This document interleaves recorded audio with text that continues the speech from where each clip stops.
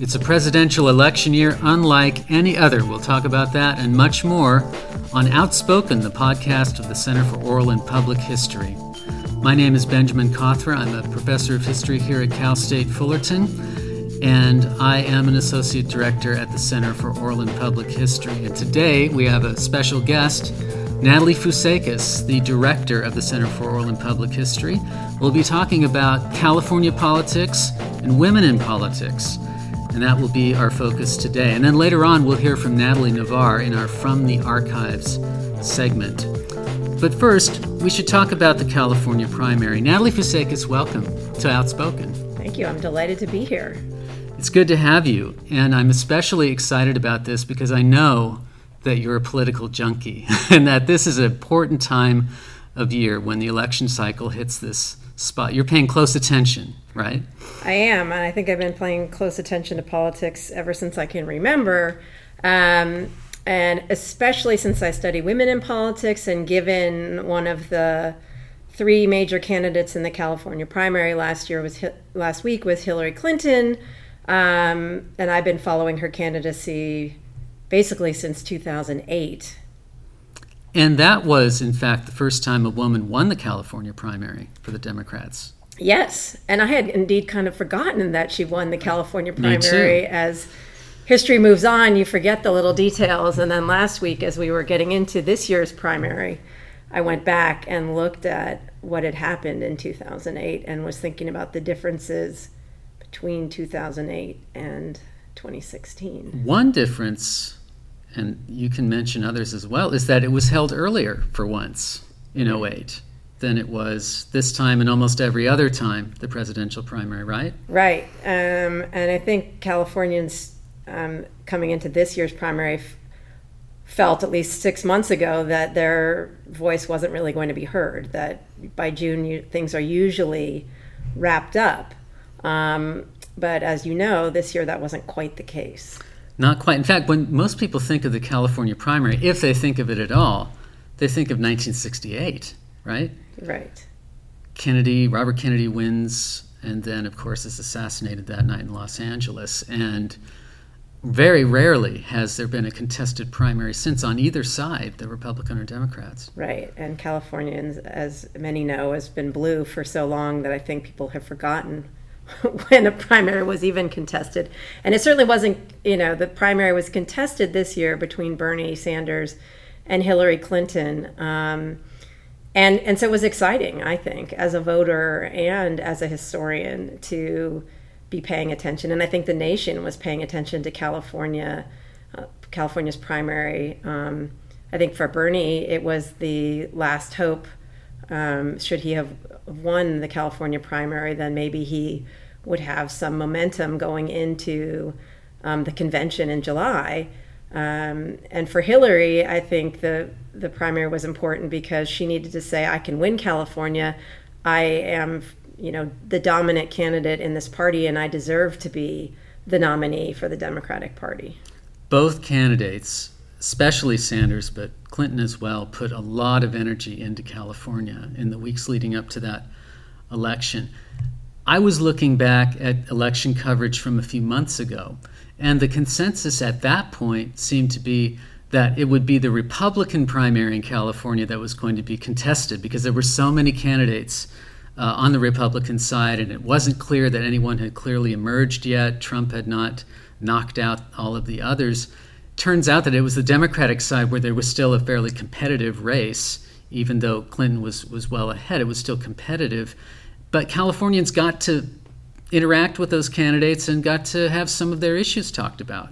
Oh, I mean, you could have seen Hillary or Bernie, if in Los Angeles 5-6 times in the last 2 weeks, and not just as a big donor. You could have, there were huge. Bernie, of course, held huge rallies throughout his campaign, but Clinton held all kinds of open events that anybody could attend. Do you think that's important as well? Because as you said, California has skewed blue now for several cycles, several years, and the candidates, the nominees, when they come back to California from this point on, it's going to be dropping in for fundraising, right? For high-end donors and not so much to meet and greet or have rallies, because the state won't be in play, right? Well, I don't think it'll be in play, and I think most people don't think it'll be in play. Certainly, I've heard Donald Trump say that he believes it can be in play. But yes, we have been dominantly blue in presidential races for a very long time now.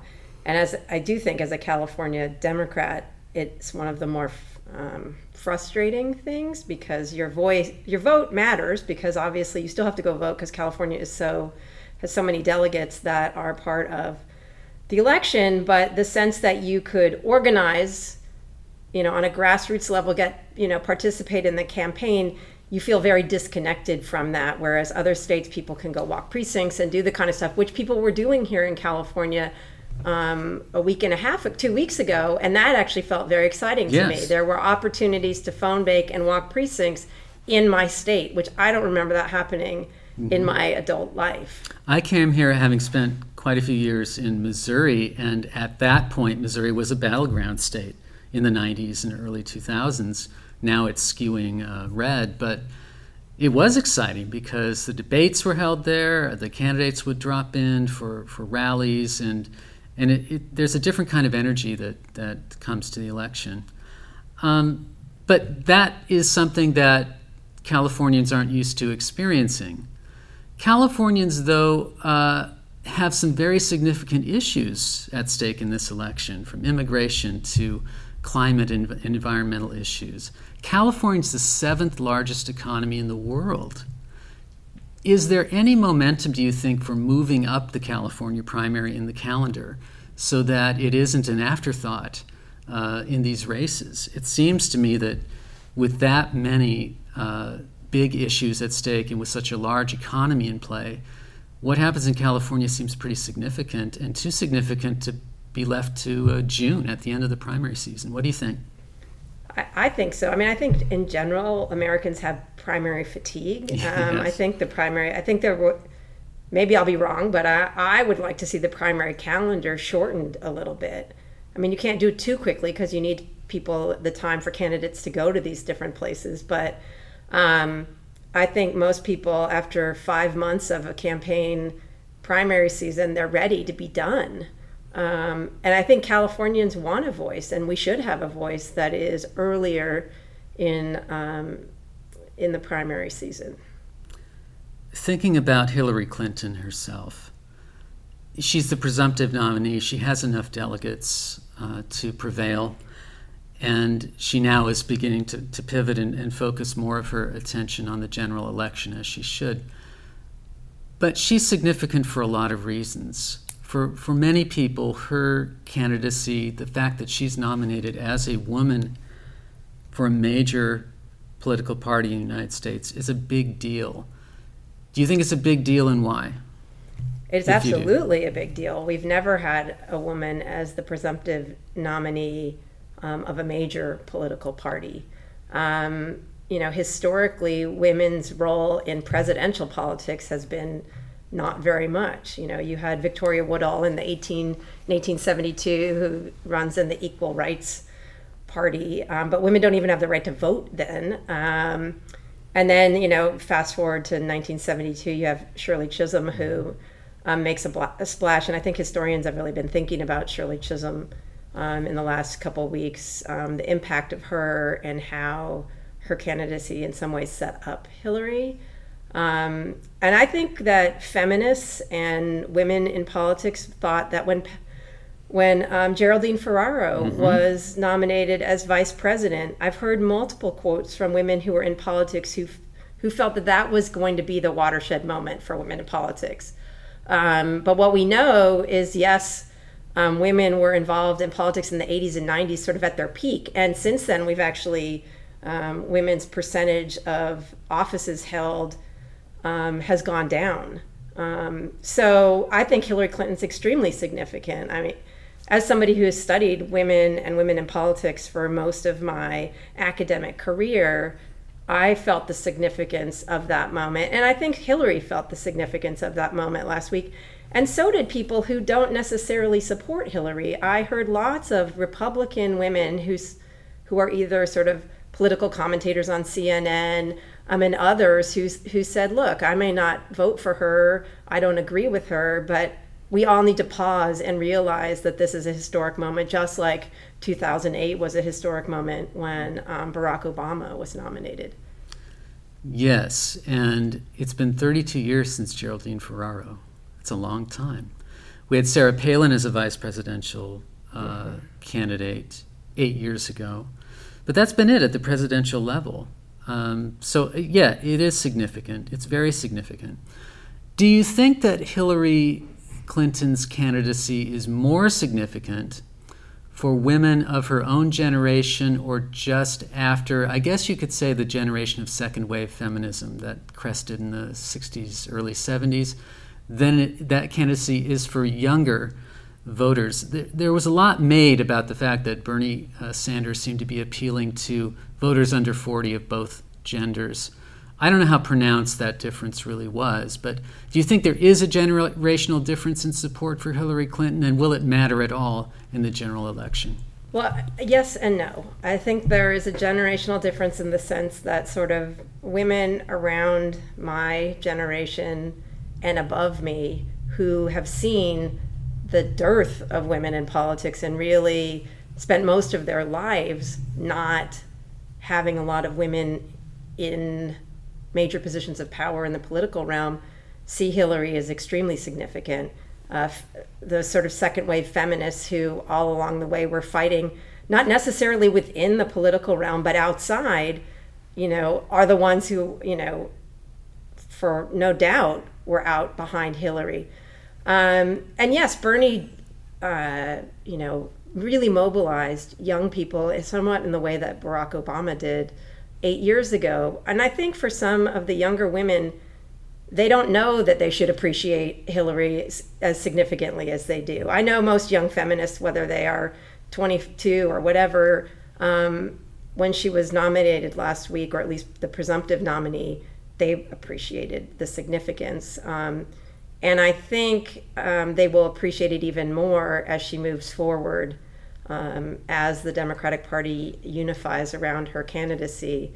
The contrast between her and Donald Trump, even if you have issues on some level with Hillary Clinton, I think younger women will appreciate the difference. And certainly if she's elected, I think they will realize there will be a different way of governing with a woman in the White House. To me, if there's a split, and there's some exit polling that suggests it, to me it's actually quite hopeful that people's issues seem to be on policy, on the level of policy and what's being addressed. If anything, Bernie Sanders put some issues on the table that Hillary Clinton responded to, and now, as you say, in the effort to unify the party, some of those issues are still going to be talked about. For example, minimum wage or college tuition, those sorts of things that Hillary Clinton might not have started out her campaign with those issues front and center, but now they're part of her menu of policies. Well, and I think the other thing to think about is that even if you weren't thinking about Hillary's significance, the gender difference, or the way that candidates are treated based on their gender, was so stark that I think perhaps some people who weren't necessarily paying attention and saw Hillary as part of the establishment, Hillary as part of, connecting her back to to Bill Clinton, even though she wasn't in the White House. She was, she wasn't the official there, but she was in the White House with him. So she gets kind of attached to all of his policies. And I think people forgot what her history was, that she's been working with populations that do not have a lot of power for a long time. That I think people are paying attention to the fact that she's a woman and watching the ways that she's talked about differently than men, the ways that she's critiqued, and in some ways the way she can't win in certain arguments because we don't know what a good woman leader looks like. We evaluate women based on standards that have been existing for years on what male leaders look. So if she talks, aggressively, she's seen, that's a bad thing, where if a man does it, it's seen as a good thing. And I think those differences highlight, what we're dealing with here. And, as she moves forward, I think it's just going to continue. Did Hillary Clinton have to be overqualified in order to do this? Oh, absolutely. I think as a woman, you have to be beyond qualified in order to make it to this level. Because if she wasn't as qualified as she is, then there would be even more reason for people to pick apart. And look, she's not perfect. Even her most passionate supporters would agree that, she's not a perfect candidate, but really there isn't a perfect candidate. Politics is about compromise. You have to decide what kinds of compromises are critical to you. When you decide to choose a candidate, they don't all line up exactly with what I believe, but who believes the most, closest to my beliefs. It's interesting and ironic that President Obama endorsed her very strongly this past week, saying that she's probably the most qualified person ever to run for this office. Well, that's not a statement he made in 2008, when she also was highly qualified, right? And he was less qualified in terms of actual public life experience. But now he's touting her qualifications as and she went out and got even more, right? Sure, she has a global perspective. Her Secretary of State served as Secretary of State for him after they had a pretty bruising, political battle against each other in 2008. She got behind him, and then she, got more credentials behind her. It's interesting that you mentioned that the number of women in office is lower. How does California fit? Californians seem fairly comfortable with sending, for example, women to the U.S. Senate. They have for the past 20 years or 25 years or so. And even this year, one of the things that happened in the California primary is we have 2 candidates now for Barbara Boxer's seat. She's retiring from the Senate. 2 more women, one from Northern California, one from Southern, one African American, one Latina, will be competing for that seat. So California seems a little more comfortable, perhaps, with women in high office? Yes and no, I would say. I mean, since 1992, the year of the woman, when the Senate went from 2 women senators to 6 women senators, and 2 of those were from California. California has been leading the way in the U.S. Senate. But women are still less than 20% of the U.S. Congress. In California, we're hovering somewhere under 25% of the state legislature and somewhere around 25% of city councils. So, women are over 50% of the population, and we've never really made it over 30% of the political representation. So while we are comfortable, we are clearly, something is not happening that helps women get that, closer to 50%. Do you think Hillary Clinton's candidacy, especially if it's a successful one and she's president, will have an impact on that? I do. I think one of the problems is having role models for young women. And that's certainly, the studies bore that out, that's one of the problems. So I think if you grow up knowing there is a woman president, then there is a much better chance that you will be able to envision yourself maybe not being president, but at least going into politics.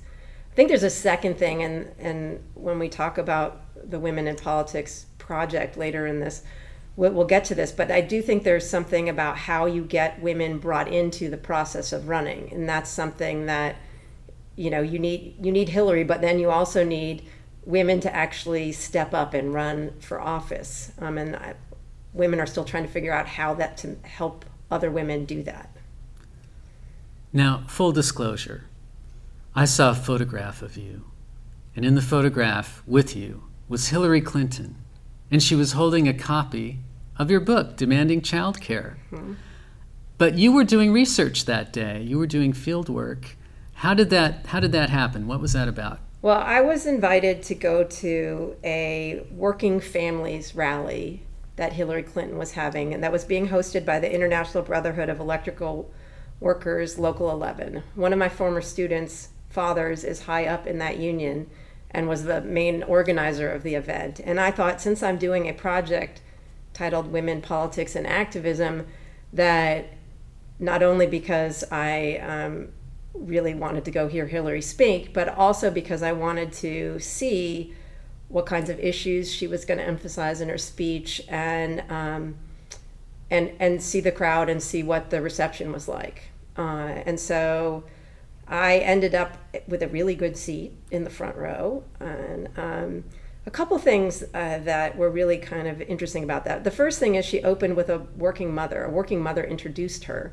And the first thing that working mother said is, the reason why I'm supporting Hillary Clinton is that she has a plan for childcare, to make childcare more affordable.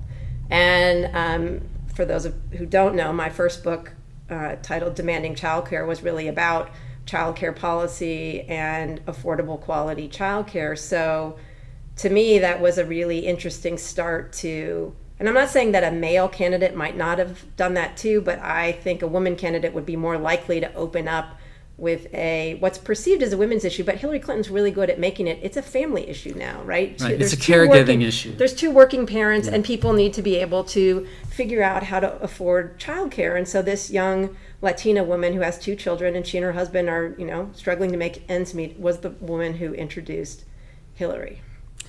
I think that conversation will start at childcare and end with caregiving in general, particularly as the boomer generation ages. Right. And working families are going to be hit at both ends of the family spectrum. So, but you're right, she does prioritize that. And if she actually gets a real conversation going at the national level about this, it'll be the first one we've had in quite a while, right. Wouldn't it? Yes. I mean, there have been little fits and starts, and certainly Obama did his part about talking about needing to have preschool funded for all Americans, no matter what your income level was, because that's certainly one of the disparities between people's education preparedness when they get into kindergarten. Studies show poor communities don't have it, and childcare is wrapped up into preschool education. They are kind of one and the same, or they should be one and the same. But a national conversation about childcare hasn't really happened back since Nixon, when the Comprehensive Child Development Act passed Congress, and then Nixon vetoed it, which would have made childcare affordable on a sliding scale for all families in the United States. Let's take a step back and learn a little bit more about you, how you came to these issues. First of all, you have very deep roots in California. Where do you come from, and when was that time when you knew that you actually really liked politics and liked history? Well, my background is, I'm like every American. I have a diverse history. My father was a child of immigrants. His mother immigrated from the Ukraine, and his father from Greece at the turn of the 19th and the 20th century. And then my mother's family has the long California roots. I am 10th generation Californian, so my family goes back to the early Spanish days exploring, part of Portola's exploration of California. And in fact, my great-grandfather served in the U.S. Senate for, I think it was a year and a half. He was appointed by the governor of California in the 30s to fill a seat before an election. And both of my sides of my family were involved in politics. My grandfather on my mother's side was heavily involved in the Republican Party. I haven't fact-checked this, but my understanding was he was either chair of the state Republican Party at one point or high up in the state Republican Party. And my father grew up as a New Deal Democrat.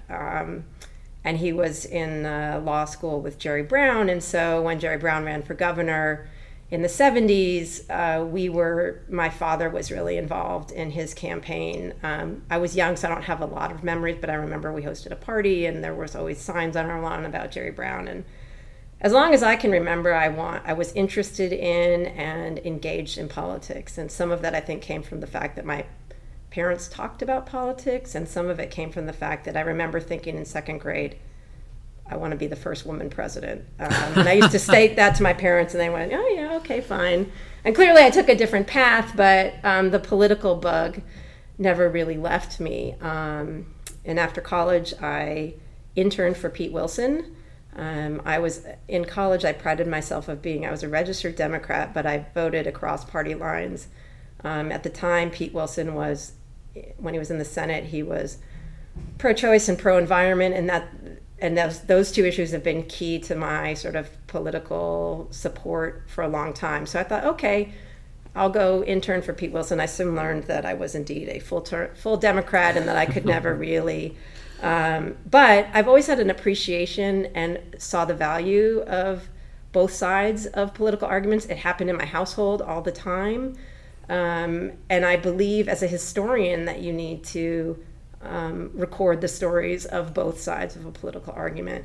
And then I went and worked for Barbara Boxer, which was a sort of a major shift with a little blip at an environmental group in the middle there.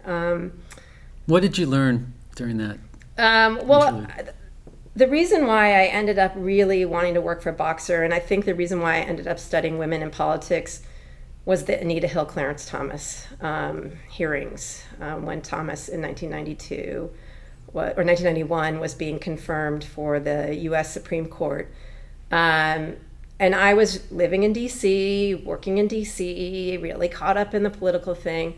I'm not even sure I labeled myself as a feminist at the time, but I remember watching and wondering how it is, number one, that you could have a judiciary committee with all men on it deciding about whether somebody had, whether a nominee had sexually harassed his worker, and watching Barbara Boxer and Pat Schroeder and Patsy Mink march over from the House of Representatives demanding that women's voices be heard. And really, I think I talked my way into a job in Barbara Boxer's office because I ended up randomly being on vacation at the same place she was, and we sat on the beach, and I was still so angry about Anita Hill and Clarence Thomas and why women's voices weren't part of the political process that I think she was quite, she said, okay, well, at least this young girl has passion.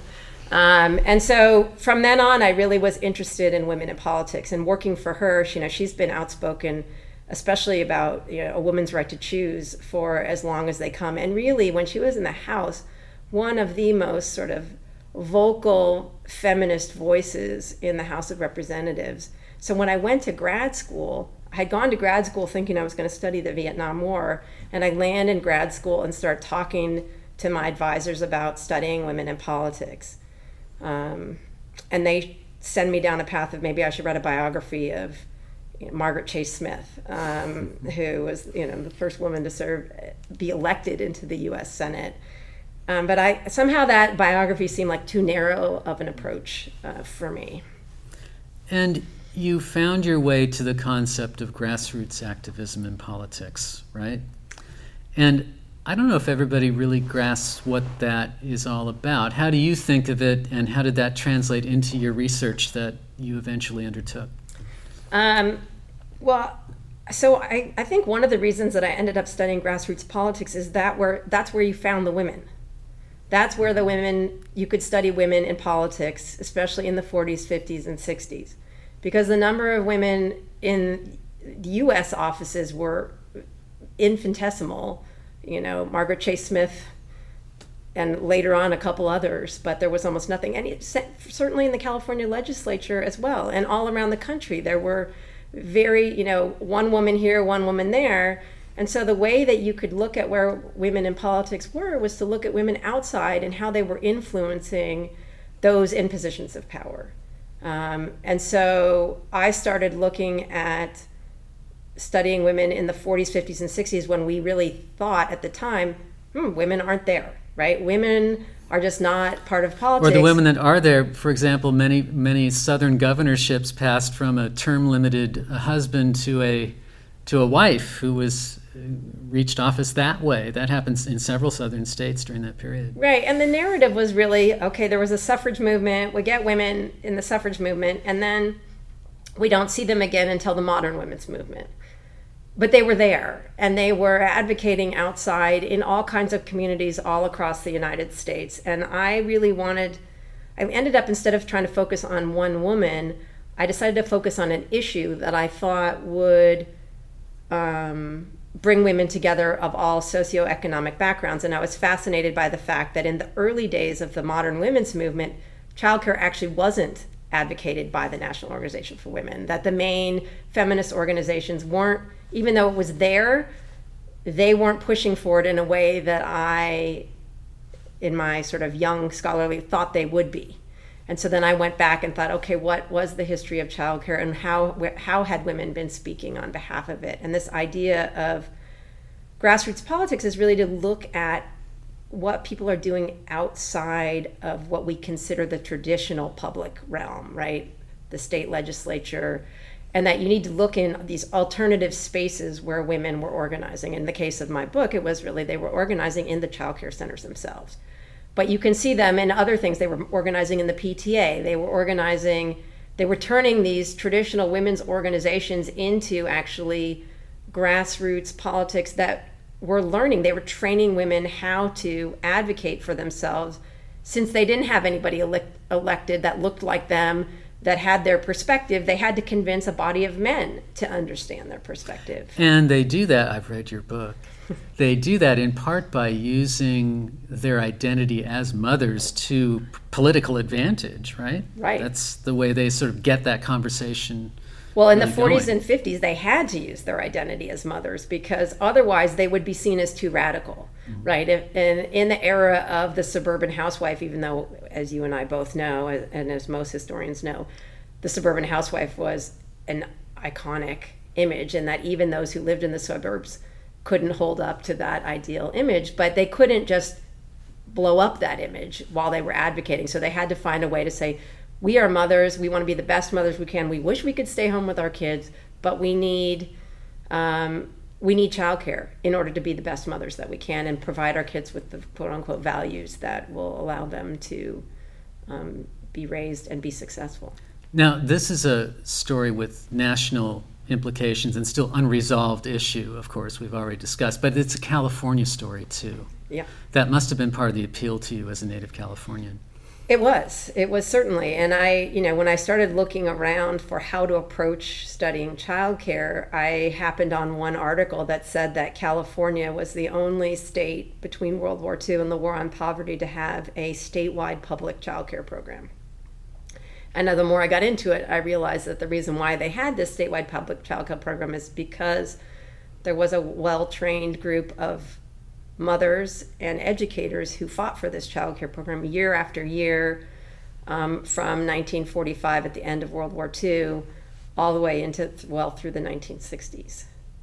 And so, I spent a time trying to figure out why California was unique, and certainly one of the reasons was just that we had so much war industry and so many migrants here that our economy wasn't going to slow down in the way that some of the other wartime places. We became the military industrial complexes drive in the late 40s and into the 50s. And so even though military bases might have shrunk in some places, in California those bases stayed, and the industries that support the military were still very much in play in that period. Now we're going to talk about your new project, Women, Politics, and Activism, but I wanted to ask, did those grassroots activists set a kind of precedent for women's later political involvement, even in electoral politics in California? Were they trailblazers in that respect?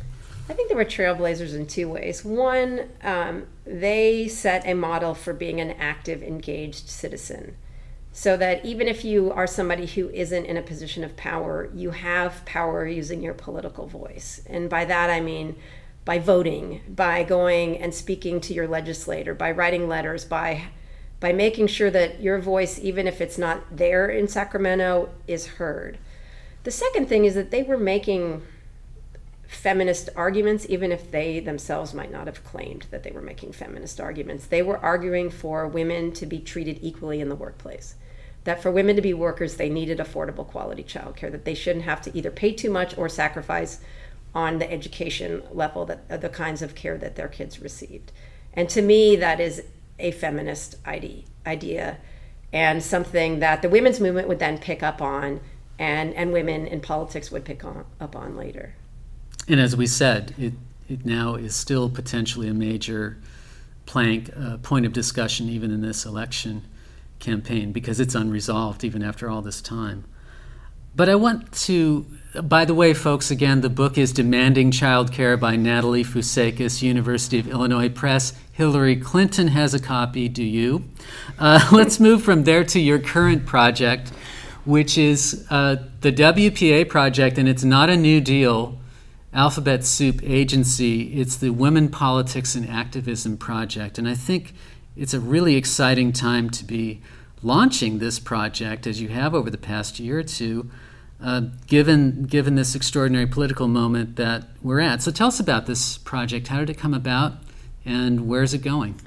Well, as we've well established, women in politics has been sort of part of my scholarly and personal interest for a really long time.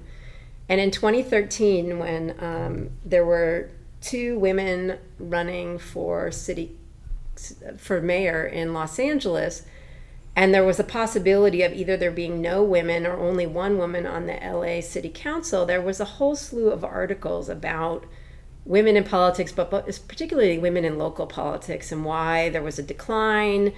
And then, so it had me thinking about that issue that we already talked about. Sort of, why is it that women are still kind of hovering around 25%, or in the case of the Los Angeles City Council right now, they're only 6% of the LA City Council, because we only have one woman on the LA City Council, Nury Martinez.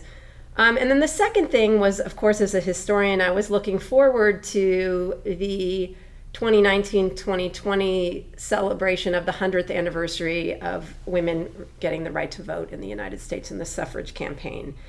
And I thought that it would be, as a historian, we should be recording more of the stories of women locally who've been involved in politics. I think we tend to look nationally and forget the local sometimes.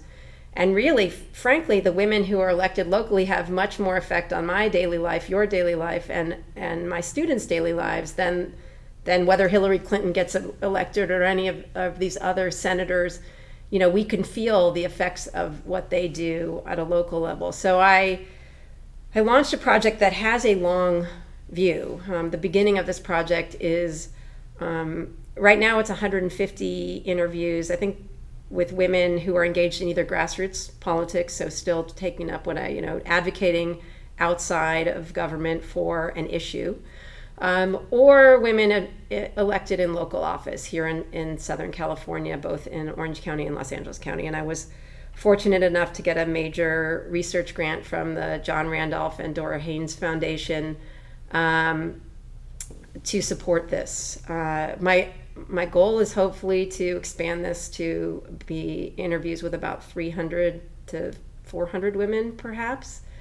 What I found is that there really is still a lot of stories of women in politics that had not been recorded. And so I launched this with my students long before I had the funding, and then I got the funding. And so for this year and next year, I have a group of students working with me to go interview women in local elected office, or mostly formerly local elected office, and then women who are advocating for women's health, LGBT issues, any issue you can think of that women might have a particular voice and leadership on. I wanted to ask you about your students. What sorts of things do you train them to do, and what's been their response to being involved in this project? Well, so my students are involved in either two ways. One, they are involved just by being students in my oral history course. I've made this project the theme of my oral history course really since 2014. And what I train them to do is, so I train them in the general methodology of oral history. I train them a little bit in women's history and the history of women in politics. And then I really train them to do interviews that are as much topical as they are life history, so that we are not just recording the stories of what these women did as grassroots activists or as women in elected office, but really where they came from, to ask the questions about how it is a woman ends up getting engaged in the public realm, whether she's advocating from the outside or within. And my students have had the opportunity to interview an amazing array of political and grassroots activists, everything from women mothers whose sons have been shot by the police and then have advocated on behalf of their children, but also other victims of police brutality and police violence, and to try to help solve that problem locally. We've had interviews with women involved in both the Republican and the Democratic Party locally, environmental activists, peace activists, and then certainly a lot of women on the city council, both here in Orange County and in Los Angeles.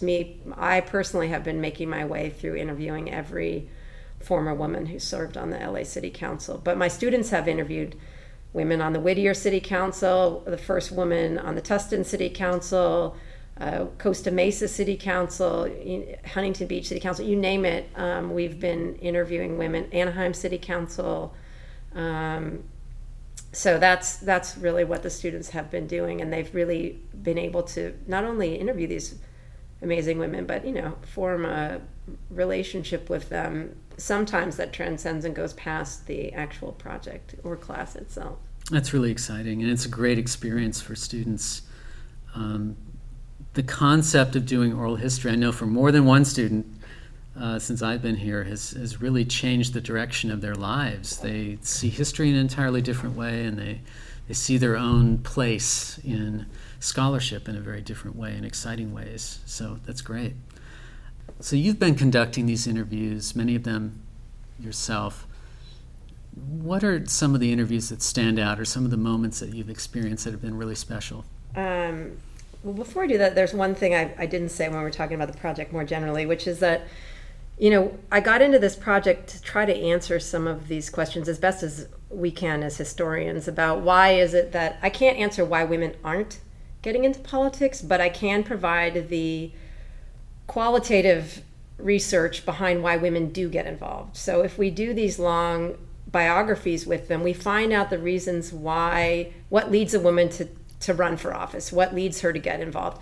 And I think, to have those stories out there, we're going to have a website where all these things will be available eventually. I think that will help teachers, they will help the public understand the stories of and how women, and certainly to lead back to your question, I think one of the things that's been most interesting to me is listening to these women and talking about what they did before they got involved in politics and why what changed it for them. So earlier a week ago actually, I interviewed Cindy Mizalkowski, who served on the LA City Council from 1997 until 2005, and she was there during the term limits that only allowed you to have 2 terms. It's now 3 terms, but and what was really interesting is she had been on a track to become a chemist and wanted to become the first woman astronaut. She was here in California, attending college, involved in, while she was at UCLA, Robert Kennedy's campaign. She spent a good portion of the early part of her interview talking about the fact that watching Martin Luther King and Robert Kennedy be assassinated in 1968 changed her entire trajectory. She switched her major from chemistry to political science and realized that she needed to go on a path of public service. She said it didn't immediately go, I need to run for office someday, but I need to do something that has an impact on the lives of my community from this period forward. There are others that stand out. I interviewed Joy Pikus, who was, I think, the 5th woman to serve on the LA City Council. She was elected in the late 70s, and she served, there weren't term limits at that point, so she served from 1977 from 1977 to 1993. When I interviewed her, she's 84, almost 85 years old, and had never been interviewed. And to me, that was sort of unbelievable. And what really fascinated me about Joy, I mean, she had I spent 4 hours with her, so she had lots to say. And she had really gotten her start as a woman in the 1950s involved in the League of Women Voters and the American Association of University Women. So even though she did the traditional, she married, she had her children, she lived in suburbia, but all along the way she was involved in politics and civic life via the League of Women Voters. So finally, when she runs for office in 1993, she has kind of a very strong policy background because the League is really good at educating its members and really, frankly, educating the public about issues. When she gets on the LA City Council in the 80s, she's responsible for 2 very important women's issues. So she had a very working family-centered policy approach when she was city councilwoman. And so She's responsible for the city having its first child care coordinator, somebody who would coordinate child care policy for the city, but also responsible for getting the first child care center established for city workers in downtown LA. And the second thing that she was involved in was pay equity.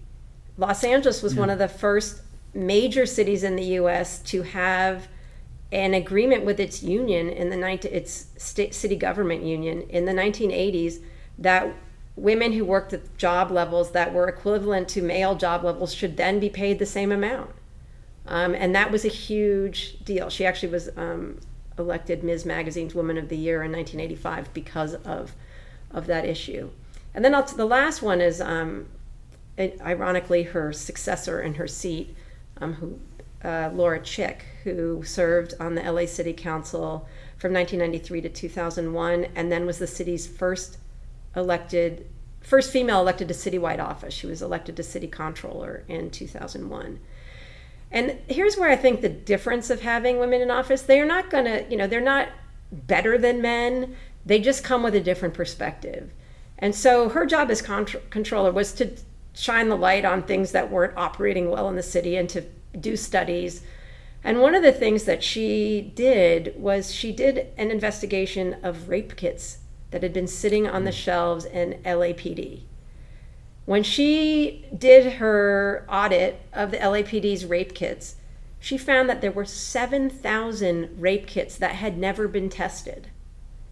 And a good 200 plus of them, the statute of limitations had already gone by. Wow. And in the interview, I asked her if she thought that the fact that she was a woman made a difference in her paying attention to this issue. And, I think so, and she thought so, absolutely. She had said that violence against women had always been an issue that was something that she wanted to make sure we addressed. And so by pointing to this audit, it did not show, LAPD was doing all great other things, but for some reason, rape was not on its priority list. So she provides a different lens and sees different things, and it becomes a priority. Right. And I could give you stories from all of these interviews, not just the ones that I've done, but the ones that my students and my staff have done here that show that there might be a slightly different, and these women comment on what they think the distinct perspective that women bring to public life, and that they believe that there should be more women because of those distinctions.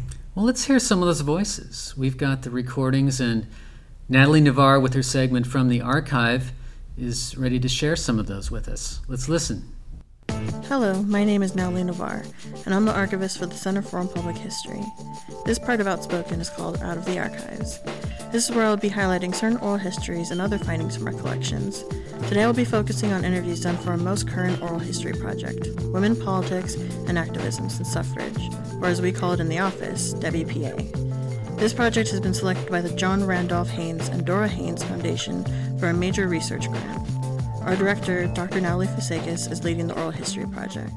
The first phase of this project involves interviewing 300 to 400 women in Southern California who have actively engaged in politics and activism from the post-World War II era to the present.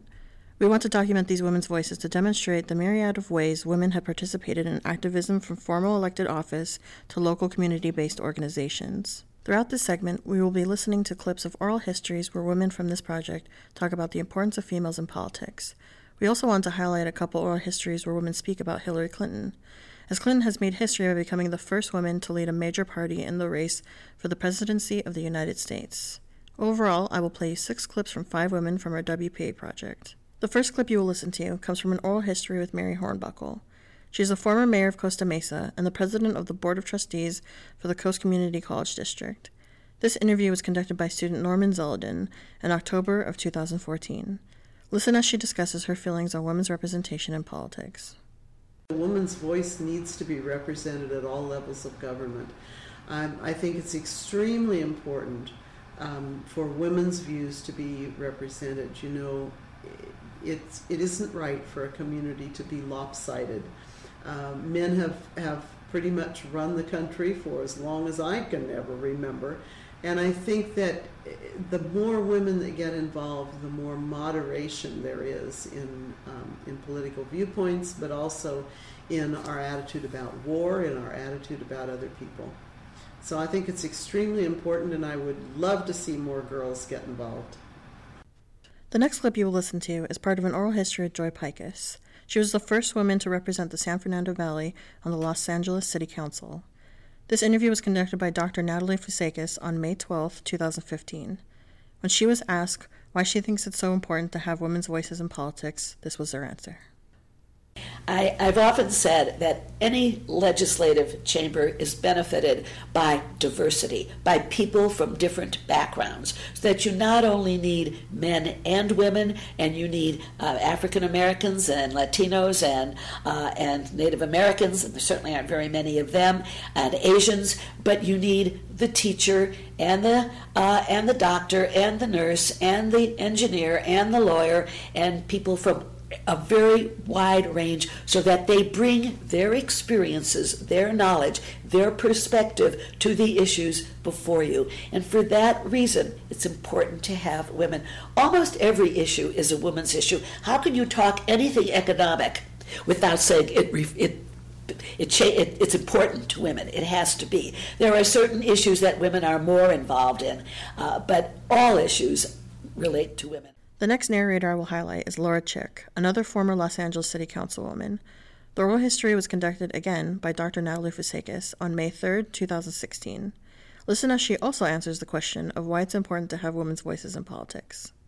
Because we change the dynamics, and we change them for the better. But even if I didn't make the argument about changing for the better, just having a better mix that represents what this world is all about is very important.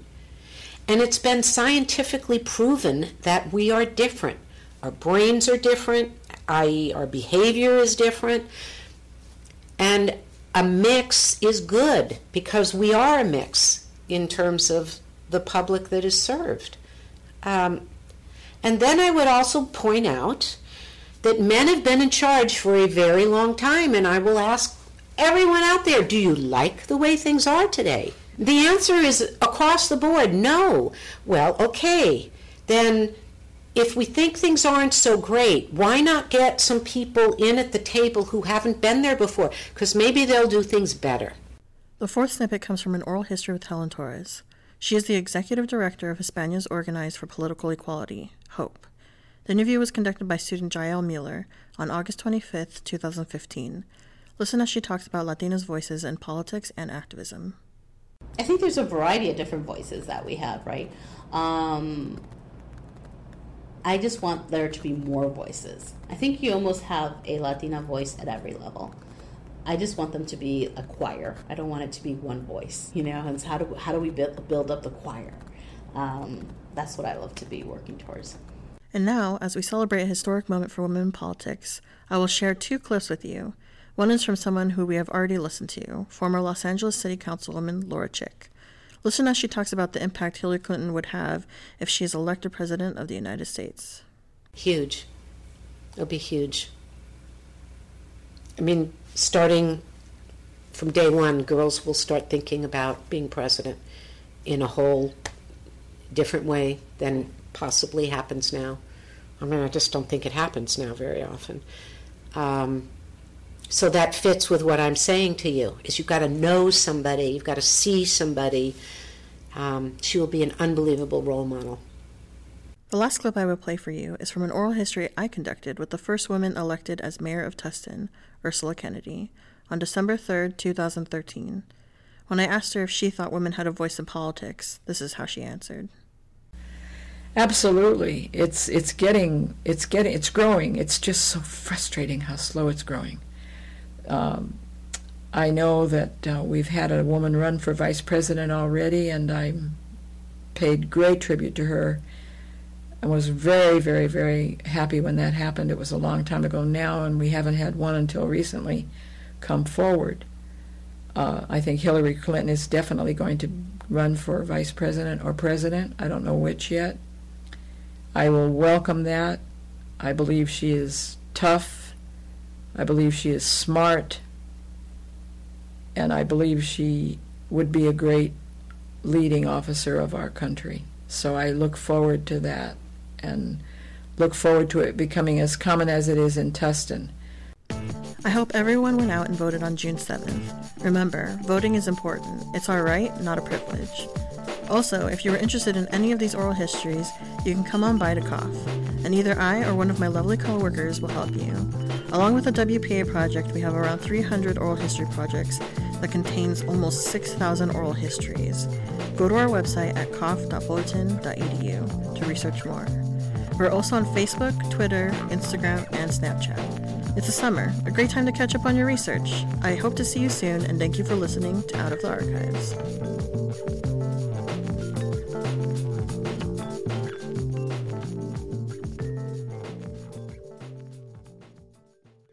So those are some of the voices, Natalie. What is the future of these recordings? What will their availability be for people? What is their future at the center, and how can people follow what's happening? Well, like everything we do here at the center, I don't want to just record these stories and have them sit in our archive, because I think they're important, and I think the public should hear them, know them, understand them, and hopefully that it will change their understanding of women who are involved in public life and civic life.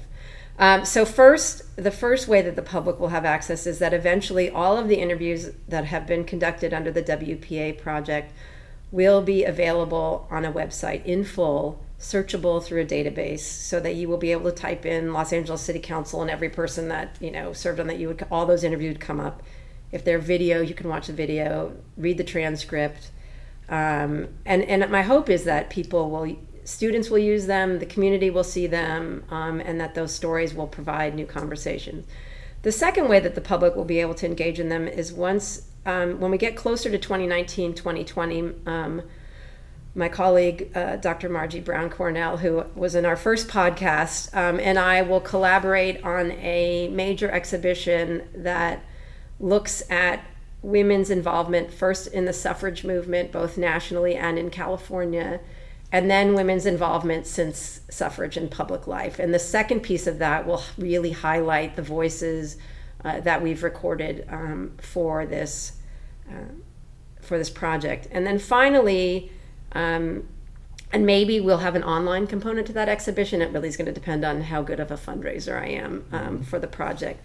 And then finally, we want to take these stories into the schools. And two of the ways that we are thinking about doing that is, one, we like to create oral history-based performances here at the center. And so we will create a new performance based on these oral histories and some of the voices from the suffrage movement too, to try to make a comprehensive, public presentation that way.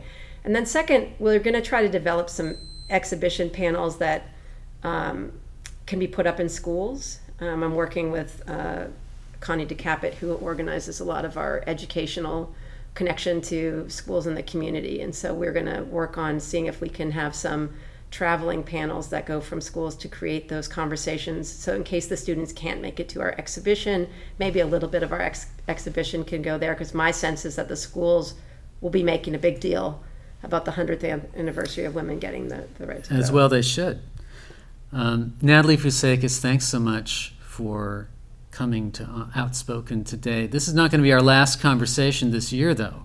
It's a big political year, and we'll be checking back in with you at a couple of points along the way. I have a feeling it's going to be one of the most interesting elections of our lifetimes. The candidates are most intriguing, and the issues are crucial and important. So I want to keep following the election with you, if that's all right. Yes. Come back to Outspoken. So that wraps up our Outspoken podcast number 2. I want to thank Natalie Fusakis for joining us today. I loved it. Thank you very much. For our producer, Carrie Rael, this is Benjamin Cothra saying until next time. It's been Outspoken from the Center for Oral and Public History.